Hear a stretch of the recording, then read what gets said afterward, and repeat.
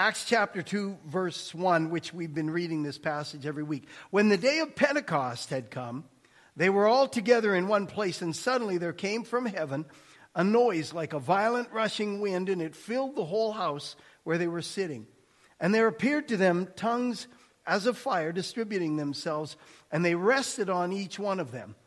And they were all filled with the Holy Spirit and began to speak with other tongues as the Spirit was giving them utterance or expression. Now there were Jews living in Jerusalem, devout men from every nation under heaven.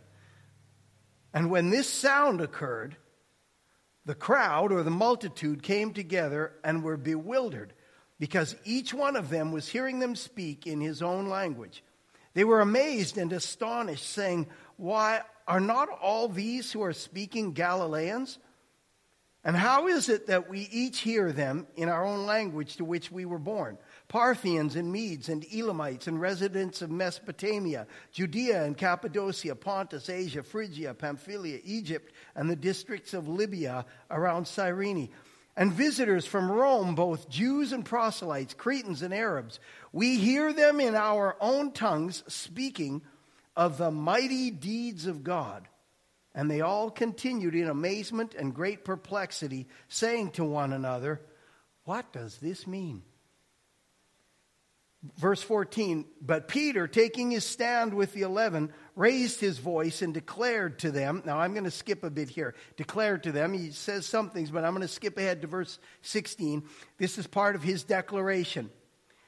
He raised his voice and declared to them, "This is what was spoken of through the prophet Joel. And it shall be in the last days, God says, that I will pour forth of my Spirit on all mankind, and your sons and your daughters shall prophesy, and your young men shall see visions, and your old men shall dream dreams. Even on my bondslaves, both men and women, I will in those days pour forth of my Spirit, and they shall prophesy." Now, Peter declares at this point how Jesus came and lived like no other person ever had. He suffered, he died, and was resurrected. And then the story continues. The account continues in verse 33. After Peter preaches Christ. "Therefore, having been exalted to the right hand of God, and having received from the Father the promise of the Holy Spirit, he has poured forth this which you both see and hear." Again, skip to verse 38. "And Peter said to them," after they say, "What do we have to do about this? How do we respond?" Peter said to them, "Repent and let each of you be baptized in the name of Jesus Christ for the forgiveness of your sins, and you will receive the gift of the Holy Spirit." You will receive the gift of the Holy Spirit, Peter says.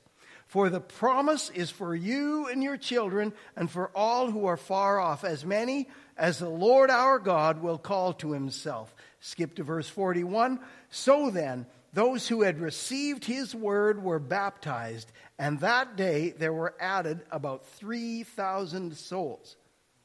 And they were continually devoting themselves to the apostles' teaching and to fellowship, to the breaking of bread and to prayer. And all those who had believed were together and had all things in common.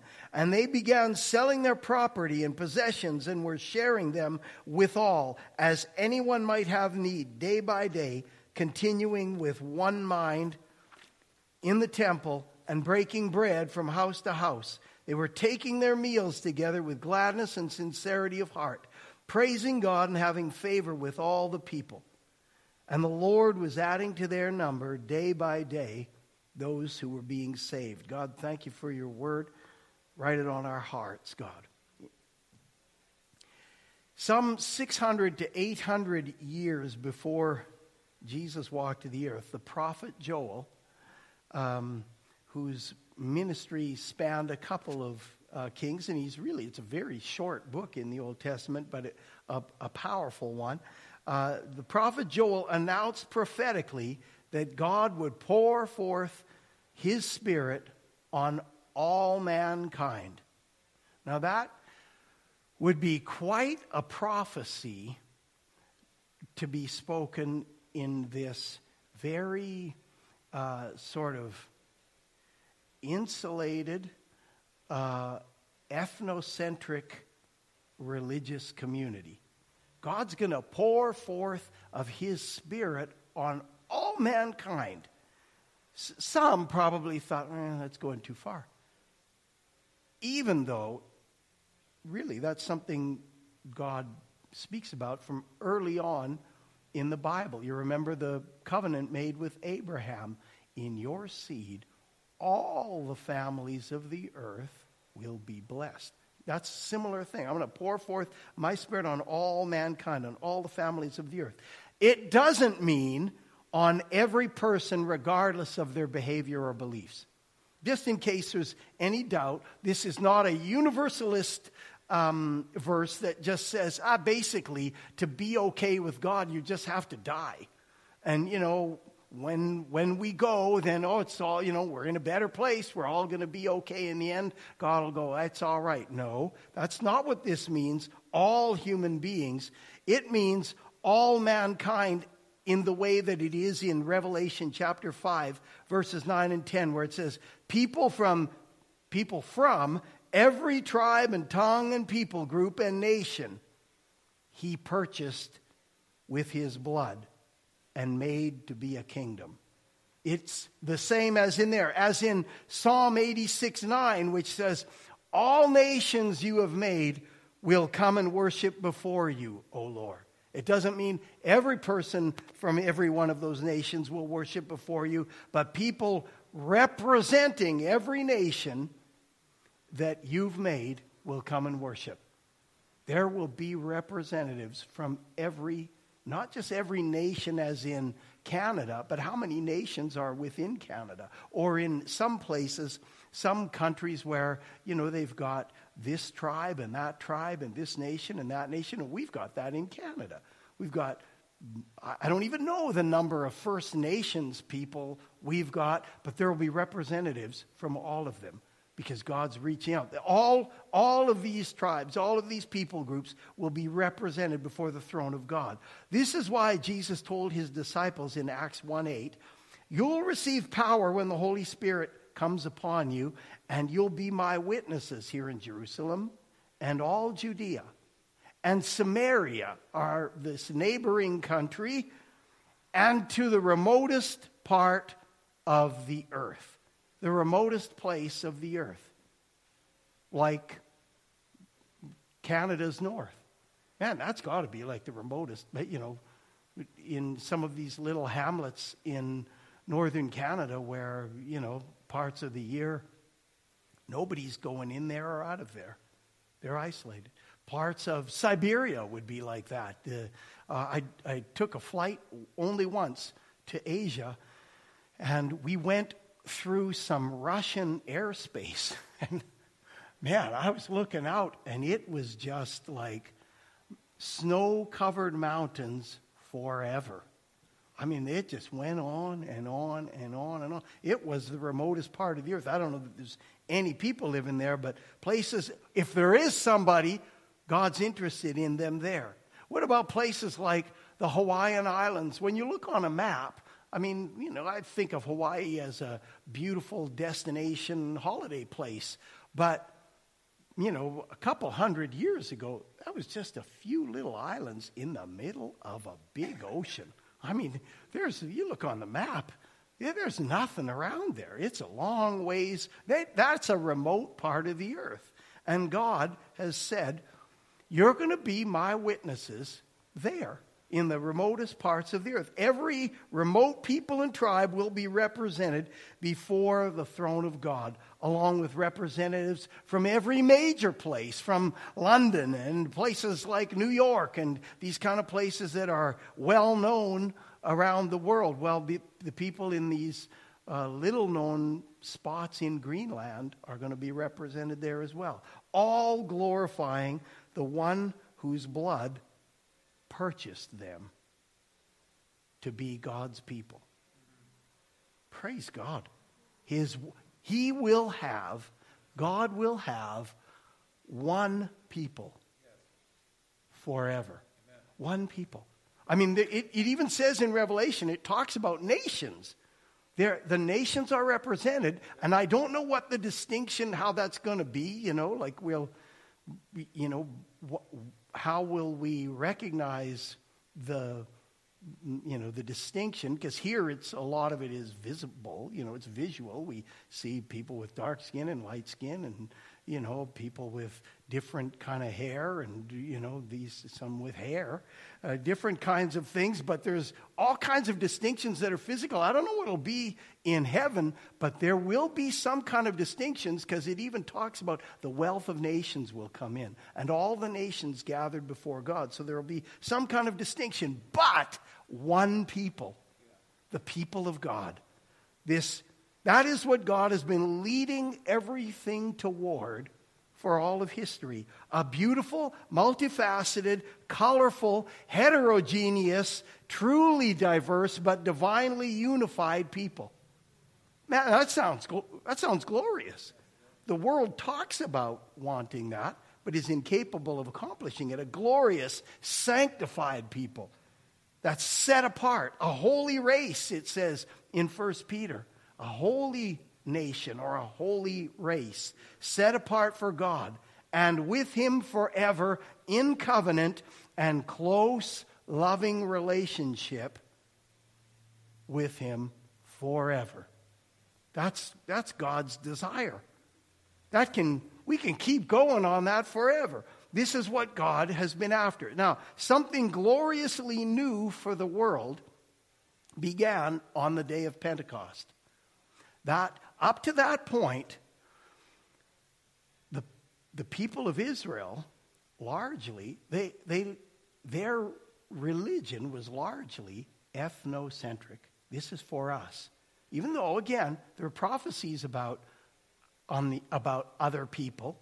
God says in Isaiah, "For me to redeem and restore my people Israel is too small a thing for me. I'm going to be a light to the Gentiles." But somehow that got lost, because largely the people of Israel were not interested in those unclean Gentiles on the outside. Now, of course, God always had a remnant that reads those things and could see. But on the day of Pentecost, the Spirit came down, and now, all of a sudden, it says there were, in that time, people, Jews in Jerusalem from, it says, every nation under heaven. Now, that's probably a bit of hyperbole, but when it says it in Revelation, it's not hyperbole. It's not exaggeration. What it meant was just, man, there were people, a diverse group of people. They're there from all these nations. It says at least 15 different nations from southeastern Europe and the northern part of the Middle East, and probably east of them in the Middle East, and into North Africa, Libya, and some of these nations, Cyrene, some of these places, and of course all through what would be called Palestine today, that area. All of these people were there on the day of Pentecost, and God's speaking the mighty works of God to them. They're all saying, wow, we're hearing of the mighty works of God in the language that we were born to. And so God has started now that mission to reach the whole world has now begun, as the Holy Spirit has filled this fledgling church of about 120 people, wherever they were, in the temple or the upper room. In the kingdom of God, the doors, the gates are now opened wide. It's like something is taking place to the reality of bringing in people from the outside world has now, that day has dawned at Pentecost. Jesus died to save the world, right? Not just Israel. He died to save the world. And the Holy Spirit is now the voice that's carrying that glorious news out to the globe. He's begun it on that day, and they only see a glimpse of it, but it's starting. Jew and Gentile alike are coming to God through faith in Christ. And the same Holy Spirit who makes the message of forgiveness and eternal life real to these Jews on that day is the same Holy Spirit who lives in us. The Spirit who landed on Peter and John and James and those guys on the day of Pentecost, this is kind of staggering. He's the same Holy Spirit that's living in you. The same one. The very Spirit of God. That's incredible. That was just 2,000 years ago. But he was actually around, and I know I touched on this last week. He was actually around however many years ago that was, when he was hovering over the face of the deep, and God said, "Let there be light," and the Holy Spirit went into action, and all of a sudden, there, the creation began. The Holy Spirit was there. That same Holy Spirit is now living in us who've received Christ. But I'm telling you, that really, if we got that, it would be life-changing for us. That same Spirit is actually living in us. He comes to take up residence, to continue to affirm us as children of God and assure us of our salvation. Anybody needs some assurance of their salvation every now and then? You sort of waver a little bit. Yeah. It's too easy sometimes to need a person to do that. I mean, a human. And when you think of it, the Holy Spirit, the very Spirit of God, who, it says in 1 Corinthians chapter 2, knows the deep things of God. That same Spirit dwells in us. So he can speak and say, Ian, don't worry about it. You're mine. You belong to the Father. He can do that. He can speak in a way that no person could convince us in the way that he can. He affirms us and assures us that we belong to God. We're God's children, related to him forever, and related to each other forever. That's right, forever. You're going to have to put up with me forever. Look at the person next to you for just a second. If they've received Christ, you're going to be with them 1,000 years from now. Yeah, and 10,000 years after that. And 1 billion. Try to smile and look excited. Yeah, just yesterday, actually, Sophie brought me a meme of a young Christian evangelist, and it said he's being very selective about who he converts because he realizes he's going to have to be with them for eternity. So, but God is drawing nations and tribes to himself that'll be with him forever. He's doing that. In the last couple of years, divisions have widened and deepened. Anybody notice that? Honestly, the fruit of these, I don't even want to say the fruit of the pandemic, but the fruit of whatever it is that's been going on for the last 2.5 years, a big part of it is division. Division and divide between people, it's widened and deepened, and people are more entrenched against each other in many things. Division has been one of the most damaging aspects of the last 2 years. And honestly, the devil loves it. Divide people. Separate people. That's been part of his game forever.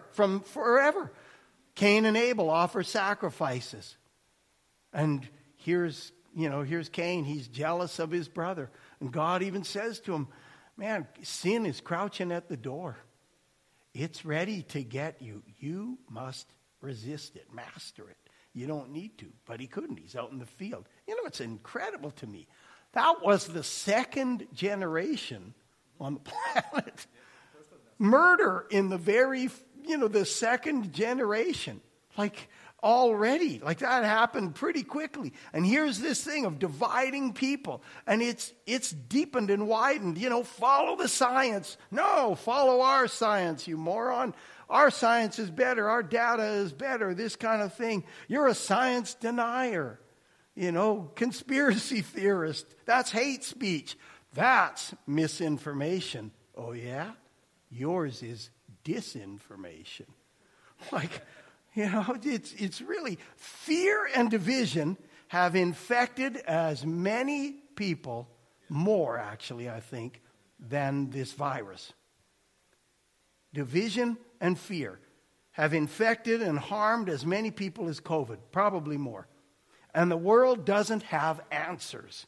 The world doesn't have answers for it. They can say things, but they're incapable of carrying out meaningful ideals.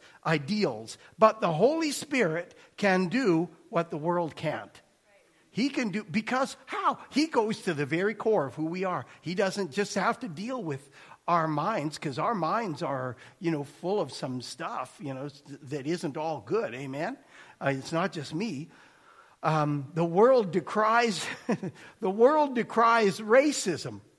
But despite all the noise over the last 2 years, things are worse.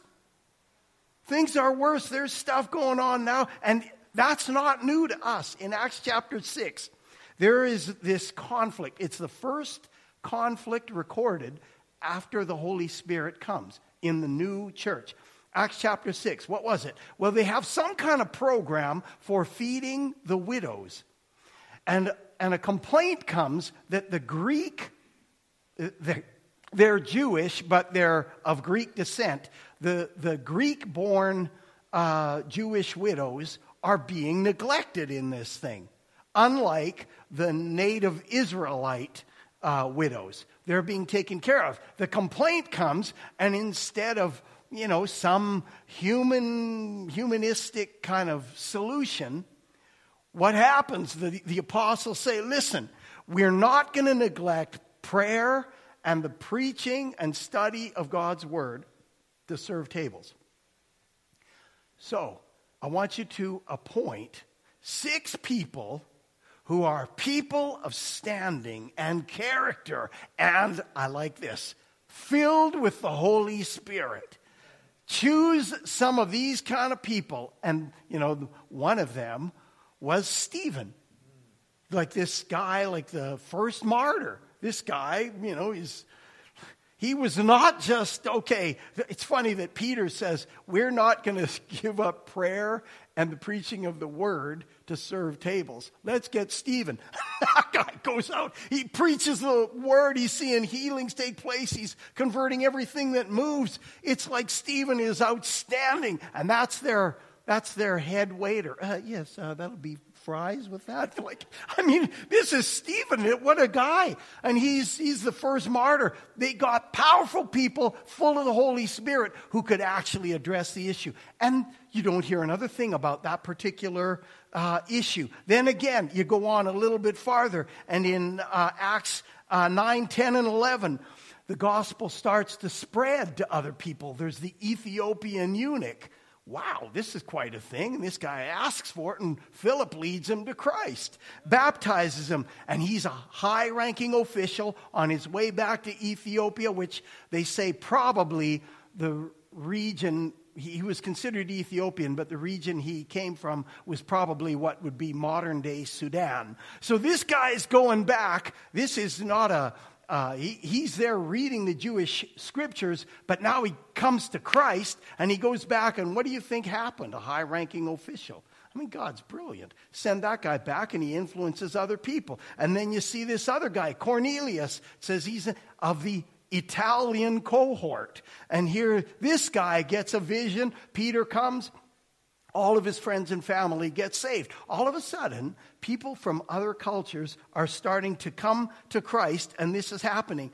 And what takes place? People of nations and ethnicities, and there's some friction, and there's some discomfort about how to manage the new demographics and the new cultural diversity.